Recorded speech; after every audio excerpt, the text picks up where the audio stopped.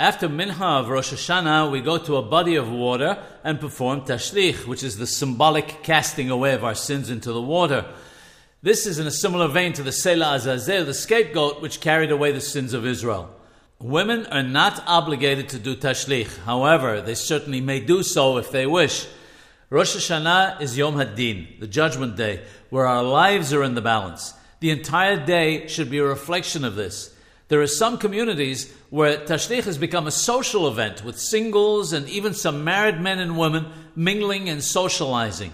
The argument that some might put forward is that it's a Torah commandment for a man to find a wife, and it's therefore a positive thing.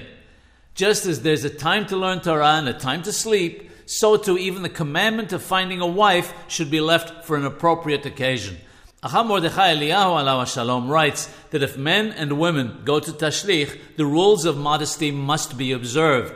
Not only that, but even when the men return from Tashlich to the synagogue and there is still time till they start Arbith, he states that they should be careful not to walk around with groups of others so that they do not get involved in idle chat and such matters.